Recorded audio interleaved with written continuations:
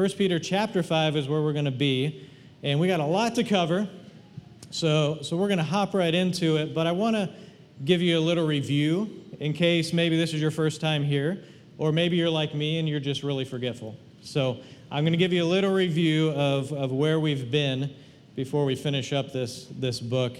And obviously this book is written by the Apostle Peter, and he's writing to other followers of Jesus that they're being persecuted and they're suffering in the Roman Empire.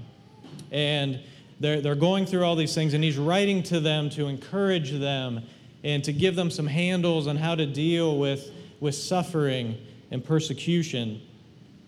And, you might say, I'm not really suffering now. Life's good, this and that. But we've seen in this book that it's like a life jacket. And Mark has used that analogy multiple times, that it's a life jacket. You don't put a life jacket on when you're drowning, do you? You put a life jacket on before you're drowning. And that's what this book has been like for us, to be able to learn these things, learn how we should deal with suffering, and we should put this on before that suffering comes. And maybe you are dealing with suffering, and this book is very applicable then. But also, my son, he got a car this week, and he said to me, I don't know how to change a flat tire. And I said, well, we better teach you that before you're on the freeway somewhere and you get a flat tire. That's what this book is like, teaching you some things before maybe you deal with some of the suffering that these people were doing. So that's kind of where we've been, and we've been learning some stuff through 1 Peter that way. But today, Peter's closing up this book, and let me ask you a question. Whenever you think of the Apostle Peter, what are some things that come to your mind? Maybe impulsive, maybe overconfident, maybe a loudmouth, maybe making promises that he doesn't follow through on, unreliable, maybe even prideful. These are all the things that we might think about when we think about the Apostle Peter in the Gospels. But the Apostle Peter that we see writing 1 Peter is a whole different guy. For the last 30 plus years, the Lord has been working in him and changing that prideful, impatient, just loudmouth guy into someone different. And as we're going to see today, he's going to talk a lot about humility during suffering.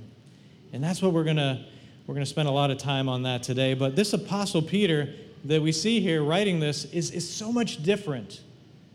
The Lord has sanctified him, and he's changed him through the years, just like he's going to do to all of us. That's what God wants to do. God wants us to come as we are, and then he wants to change us from there to be more conformed to his image. So that's really what we're going to focus a lot on today, is humility during suffering. But there's some other things that we're going to learn as the Apostle Peter exhorts these people in these churches. So why don't we hop into 1 Peter chapter 5. We'll read through it pretty quick here, and then we'll break it down piece by piece and see what the Lord has for us today. So let's look at 1 Peter 5 and verse 1. It says, I exhort the elders among you as a fellow elder and witness to the sufferings of Christ, as well as one who shares in the glory about to be revealed. Shepherd God's flock among you, not overseeing out of compulsion, but willingly, as God would have you, not out of greed for money, but eagerly, not lording it over those entrusted to you, but being examples to the flock. And when the chief shepherd appears, you will receive the unfading crown of glory. In the same way, you who are younger, be subject to the elders. All of you clothe yourselves with humility towards one another, because God resists the proud, but gives grace to the humble. Humble yourselves, therefore, under the mighty hand of God, so that he may exalt you at the proper time, casting all your cares on him because he cares about you. Be sober-minded, be alert. Your adversary, the devil, is prowling around like a roaring lion, looking for anyone he can devour. Resist him, firm in the faith, knowing that the same kind of sufferings are being experienced by your fellow believers throughout the world. The God of all grace, who called you to his eternal glory in Christ, will himself restore, establish, strengthen, and support you after you have suffered a little while. To him be dominion forever. Amen. Through Silvanus, a faithful brother as I consider him, I've written to you briefly in order to encourage you and to testify that this is the true grace of God. Stand firm in it. She who is in Babylon, chosen together with you, sends you greetings, as does Mark, my son. Greet one another with a kiss of love. Peace to all of you who are in Christ. Why don't we pray real quick and just ask God to use that in our lives today. God, thank you for your incredible word that we can trust, that we can rely on, that we can stand on, that gives us wisdom, the guidance, protection. And we just pray today that you would use your word to impact our lives. Pray that you would take it and just bury it deep in our hearts. Not just knowledge, but something that changes us, something that helps us to walk differently this week. And God, I just love you. Thank you that you want to join us when we gather together, and I pray you be with us today. In Jesus' name we pray. Amen. All right, well, let's start here and break this down some. Let's look at some shepherd while suffering. So the Apostle Peter, he starts out with some exhortation, okay, or some encouragement and challenge for these people he's writing to. And he says, I exhort the elders. So what's an elder? All right, what do you think of when you think of an elder? Someone that's old, right? Well, it's not just an old person, but in the church, a lot of times leadership is called elders. And they may be old or they may be younger. But what's most important is spiritual maturity. And the Apostle Peter here, he writes to these elders, the leaders in the church, and he exhorts them. He's got some things to tell them to help them deal with the suffering that's coming their way. And he says that he was a witness to Christ's suffering. He saw Jesus. He walked with Jesus. He saw his suffering. He saw how Jesus dealt with suffering. He had the greatest example of all time. So he lays out these things that, I have the credentials to exhort you today in these things of suffering. And the first thing he exhorts them with is shepherding God's flock. He says, elders, leaders in your church, shepherd God's flock that's among you. Other versions say feed the flock. Feed it. Now, I don't know if you remember, but in John 21, after Jesus has died, buried, and rose again, he comes to Peter, because Peter actually denied Jesus 3 times. And he comes to Peter and he says, Peter, do you love me? Peter's like, of course I love you. He says, feed my sheep. He says, Peter, do you love me? Of course I love you, Lord. You know that. Shepherd my sheep. And the third time he says, Peter, do you love me? Lord, you know all things. You know that I love you. He says, feed my sheep. Peter never forgot that. Peter never forgot that from Jesus. And he's passing that on to these elders. He's passing them on to shepherd God's flock the way that Jesus told him to shepherd his sheep. And he passes that on. And these shepherds, to be a shepherd is a serious thing. To shepherd God's people is not just, something you think about once in a while. Shepherding God's people is serious. But when you picture a shepherd in your mind, do you picture a little wimpy guy out in the field playing his harp while the sheep are just walking around?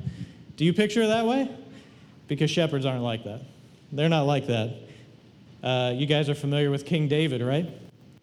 He was a shepherd. He shepherded his parents' father's sheep before he became king. And he was out there, and we find that he wasn't a wimpy little guy. Because in 1 Samuel 17, we've got the battle of David and Goliath. You guys remember that story, right? And what happens is you've got the Philistines, And they've got their champion, Goliath, the giant. And then over here, you've got the nation of Israel, and they're cowering in their tents because they're scared. But David comes to bring food to his brothers at the battle, and he sees Goliath. And then he says, I'll fight him. This little guy, this little wimpy shepherd, okay? I'll fight him. But look what it says here in 1 Samuel 17. It says, but Saul replied, that's King Saul at that time, he says, you can't go and fight the Philistine. You're just a youth. And he's been a warrior since he was young. David answered Saul, your servant has been tending his father's sheep. And whenever a lion or a bear came and carried off a lamb from the flock, I went after it, struck it down, rescued the lamb from its mouth, and if it reared up against me, I would grab it by its fur and strike it down and kill it. Your servant has killed lions and bears. The uncircumcised Philistine will be one of them, for he has defied the armies of the living God. Does that sound like a wimpy shepherd to you? He's killed lions and bears. This shepherding thing is serious. It's serious. And by the way, he does play the harp too. But he's a bad shepherd. So Peter is telling these shepherds, guys, feed the flock, shepherd them. And the Apostle Paul, while he was shepherding and suffering, he did that together. He didn't stop shepherding when he was suffering. 2 Corinthians 11, verses 24 through 28 tells us, 5 times I received 40 lashes minus 1 from the Jews. This is the Apostle Paul describing his suffering. 3 times I was beaten with rods. Once I received a stoning. 3 times I was shipwrecked, and I spent a night and a day in the open sea. And on frequent journeys I faced dangers from rivers, from robbers, dangers from my own people, dangers from Gentiles, dangers in the city, dangers in the wilderness, dangers at sea, dangers among false brethren, toil and hardship, many sleepless nights, hunger and thirst, often without food, cold, and without clothing. Doesn't that sound fun? Yeah, he's suffering. Not to mention other things. There's the daily pressure on me with my concern for all the churches. It says, while I'm dealing with all this suffering, I'm concerned about shepherding these churches that I've established. As he travels around and visits them and shepherds them and encourages them, all this suffering is happening to him. But he didn't stop shepherding. He says, guys, even though you're suffering, shepherd the flock. Shepherd the flock. And what is the best way to keep a sheep alive? Got to feed it, right? So elders, feed your sheep. Those of you in here that lead people, feed your sheep. Feed them the Word of God. Maybe they're young in the faith. Give them milk. Maybe they're a little older. Give them some steak. But either way, feed them. Feed the flock. And that's what Peter is telling his friends here, to feed the flock. He also tells them, though, not overseeing out of compulsion, but willingly. Not overseeing out of compulsion. He's like, you shepherd because you love the flock, not because someone told you to do it. Not because you have to. It's not a job. Do you guys remember that cartoon with the big sheepdog and the wolf that's trying to get the sheep, and that sheepdog that has to check in every day to the job? His name's Ralph and Sam. I don't know. But if you're old like me and like those cartoons. But it's not a job like Sam where he checks in every day. You do it because you do it willingly. You do it willingly. Someone doesn't have to twist your arm. It's a calling and a gift from God to shepherd God's people. He says, don't do it out of greed for money, but do it eagerly. We don't shepherd because of money. Okay, it's obvious pastors don't get paid a ton, right? You know why they don't get paid a ton? Because they'll shepherd either way. Good shepherds will shepherd no matter what. And I want to show you a picture of a shepherd. If you got that up there, Kyle. This is a friend of mine in Panama. His name's Bernabe, and he gets like $50 a month. And he goes and he shepherds a village called Balsa he shepherds in. And I just actually was WhatsApping with him yesterday, and he's doing some shepherding in an area called Hacha. And this is in the mountains of Panama. And he does it because he loves to shepherd people, not because he's getting paid a lot, okay? But that's the mindset that a true shepherd has. You don't do it for money, but you do it eagerly. You do it eagerly. Whenever I tell my dog, hey, let's go for a walk, do you think he just lays there?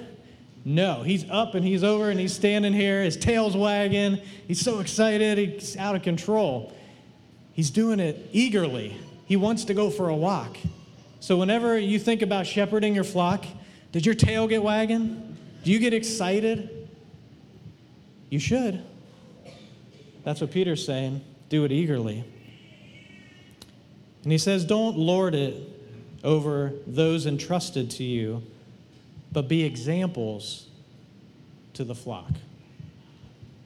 You know, shepherding is not lording. Okay, you're not lording over the people that you're leading. You're nurturing. You're caring for them. You're protecting them. You're feeding them. You don't have dominion over them. There's a difference. You're not their master, but you're their leader. And you're their example. That's what he says there. He says, be examples to your flock. You know, your flock is looking to you, whether it's good times or times of suffering, and they're looking to you on how to respond, how to act. And that's what being a shepherd's all about, being an example. And you know, through my years, I've had a couple guys in my life that have been incredible examples to me. But one guy, the late Frank Pardue, he's passed away now, but I used to think pastors are really weird. And you might think they're really weird but I used to really think they were weird. And this guy was a pastor, and he asked if I wanted to play basketball with him. And we played ball together, and he schooled me. But he wasn't a jerk about it. It was really cool. He just had a different way of living and acting. And then he took me under his wing and began discipling me and showing me from example how I should live and how I should follow Jesus. And he was an incredible, incredible impact in my life. But I'm a visual person. You might be too. I learn best visually. I need an example. I need to see someone do something. If I see someone do something once, I'm good. I can do it then. So I need examples. And that's what Peter is telling his elders to do. Be an example. Let people see you do things, and they'll learn. So if you follow all of these things Peter is saying, Peter says when the chief shepherd appears, you'll receive the unfading crown of glory. If you shepherd this way, there's a special reward for you. A special reward. It's a crown of glory from Jesus. And not just that one that doesn't fade away. We're not talking about a Burger King crown, okay? We're talking about a crown that doesn't fade away, an eternal crown, which you'll end up thrown back at the feet of Jesus because it's all about him. But he'll give you that reward. So seeing the lives of people change to glorify God more and receiving this reward at the end, that's why shepherds do it, right? That's why shepherds shepherd. They want to see people's lives change. And unfortunately in our world, you see a lot of church leaders failing, having failures, and different things that really shouldn't happen. But it all comes down to these things Peter is saying. If you follow these things, shepherds, if you follow these things, you'll be all right. You'll be all right. And what it really comes down to also is pride and humility. If you're a shepherd that gets a lot of pride from what you do, you're going to fall. But if you're a humble shepherd, God is going to do some incredible things. He's going to do some incredible things. So we need to humble ourselves before God and our sheep, or we'll become prideful and fall. So why don't we explore this topic of humility a bit more in these next couple verses here. So let's look at humility while suffering. Humility while suffering. And let me just remind you real quick in verse 5. It says, "In the same way, you who are younger, be subject to the elders." Okay, so this whole time, if you've been thinking, "Phew, this message isn't for me, I'm not an elder. I'm not leading anyone right now." Now it's your turn, okay? "In the same way, you who are younger, be subject to the elders." All of you, though, elders and younger, all of you clothe yourself with humility towards one another, because God resists the proud but gives grace to the humble. Humble yourselves, therefore, under the mighty hand of God, so that he may exalt you at the proper time, casting all your cares on him, because he cares about you. So as elders, we're seeking to shepherd with the Word of God by our example.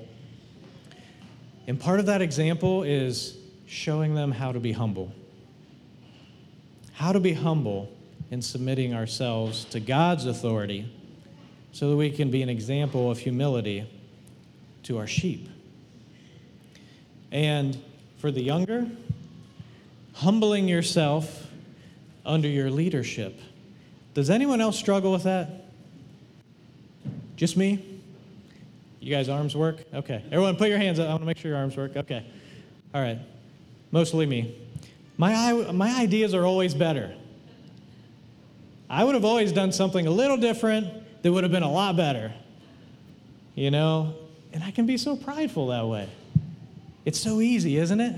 To look at leadership, whether it's in the church, whether it's in our government, all these things. It's easy to do that. It's easy to not humble ourselves under our leaders. But this is so beautiful. It's so beautiful that shepherds and sheep have to humble themselves. Because we all have to be humble under the Lord, under God. And if we're all walking in humility and we're all humbling ourselves, that's the only way this whole church thing works, right? It doesn't work if your leaders are prideful, if your sheep are rebellious. Everybody has to be humble and work together and trust each other and follow God's leading. And I think that's partially why the church in America has so many issues. Because what does it say here? It says that God resists the proud. He resists the proud and gives grace to the humble. So if our churches are full of proud leaders and proud sheep, God is going to resist being there.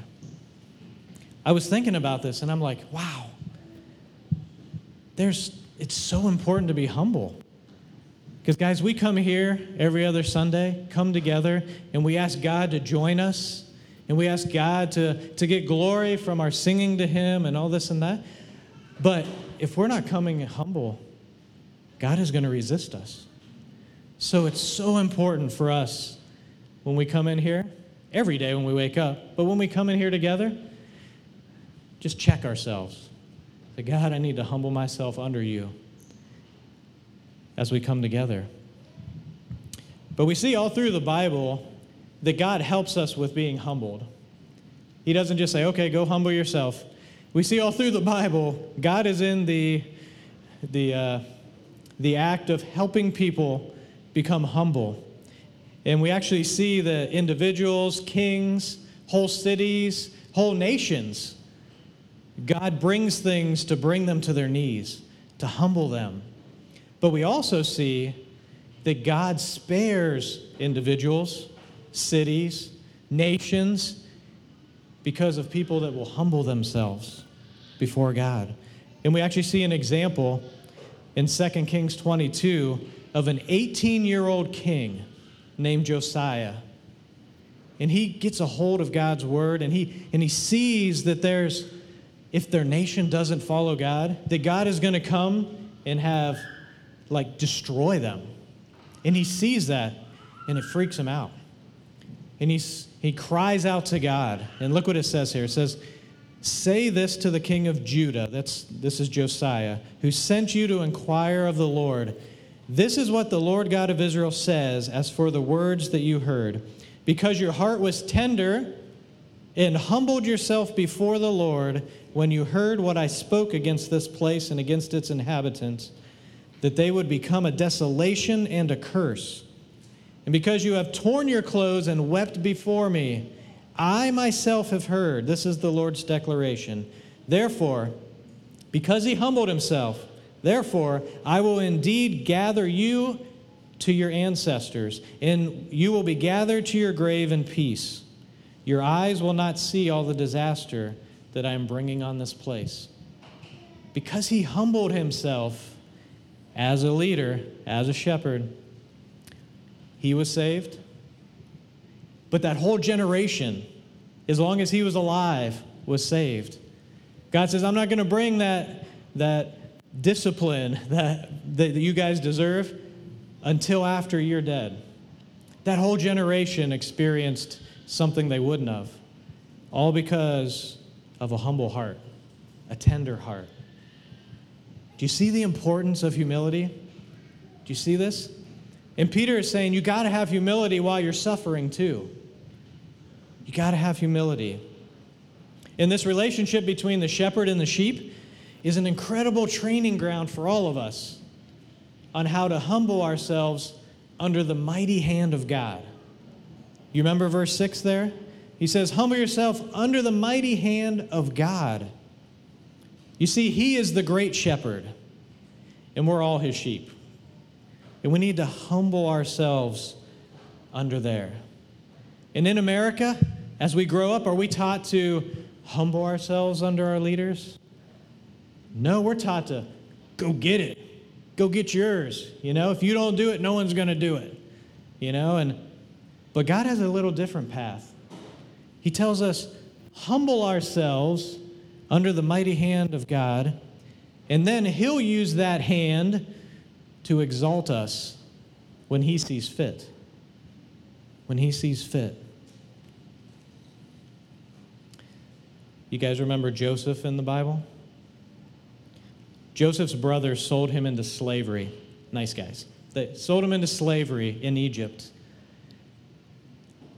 But he continued to be humble before God. Even though he was falsely accused by Pharaoh's wife, he was put in prison, he continued to be humble before God. And God made him second in power in Egypt.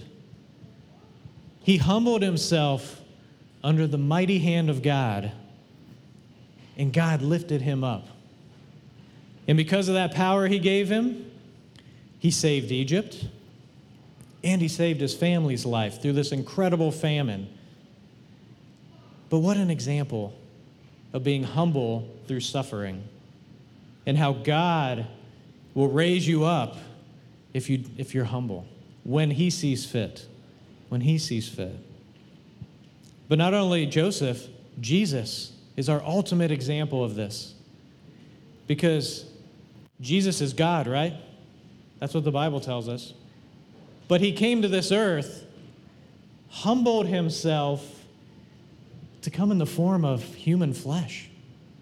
Could you imagine being the almighty creator God that had to humble yourself to live in stinky flesh, sinful flesh that for us is sinful, but he didn't have sin, but to live in this flesh?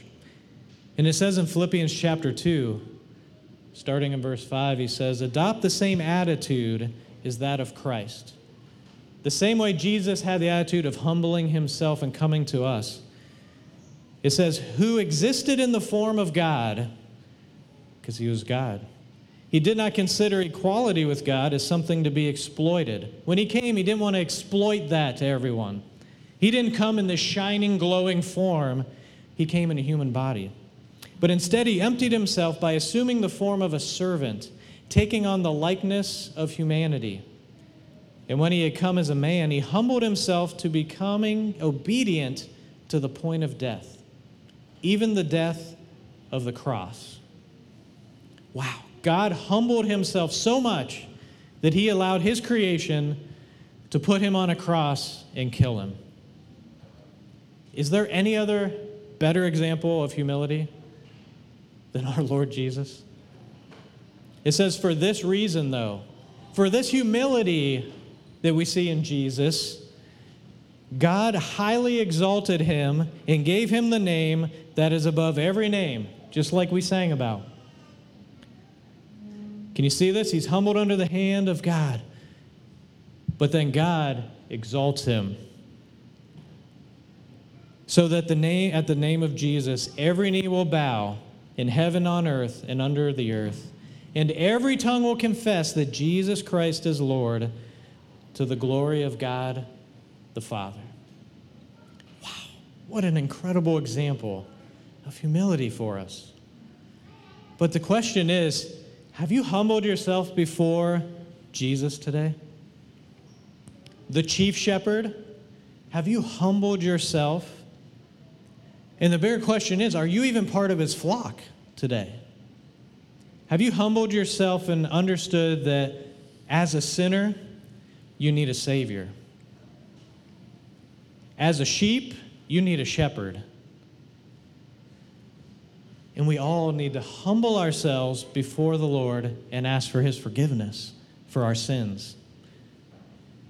And whenever we do that and we trust in the shed blood of Jesus that he shed on the cross as he was being humbled, when we trust in that to save us and to pay for our sins, he'll forgive us. And he'll invite us into the flock. And you will forever be in the flock. So he says, cast all your cares on him today. Maybe today you have a lot of cares. A lot of cares. Cast them on him because he cares about you. That creator that created everything, that humbled himself, even dying on a cross for you and I. He did that because he cares for you. He just cares for you. He loves us. He loves us. It's just mind-boggling, isn't it?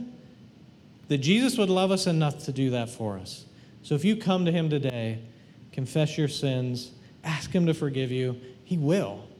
And he'll start you on that path, just like he did with Peter, of helping you grow and grow closer to him.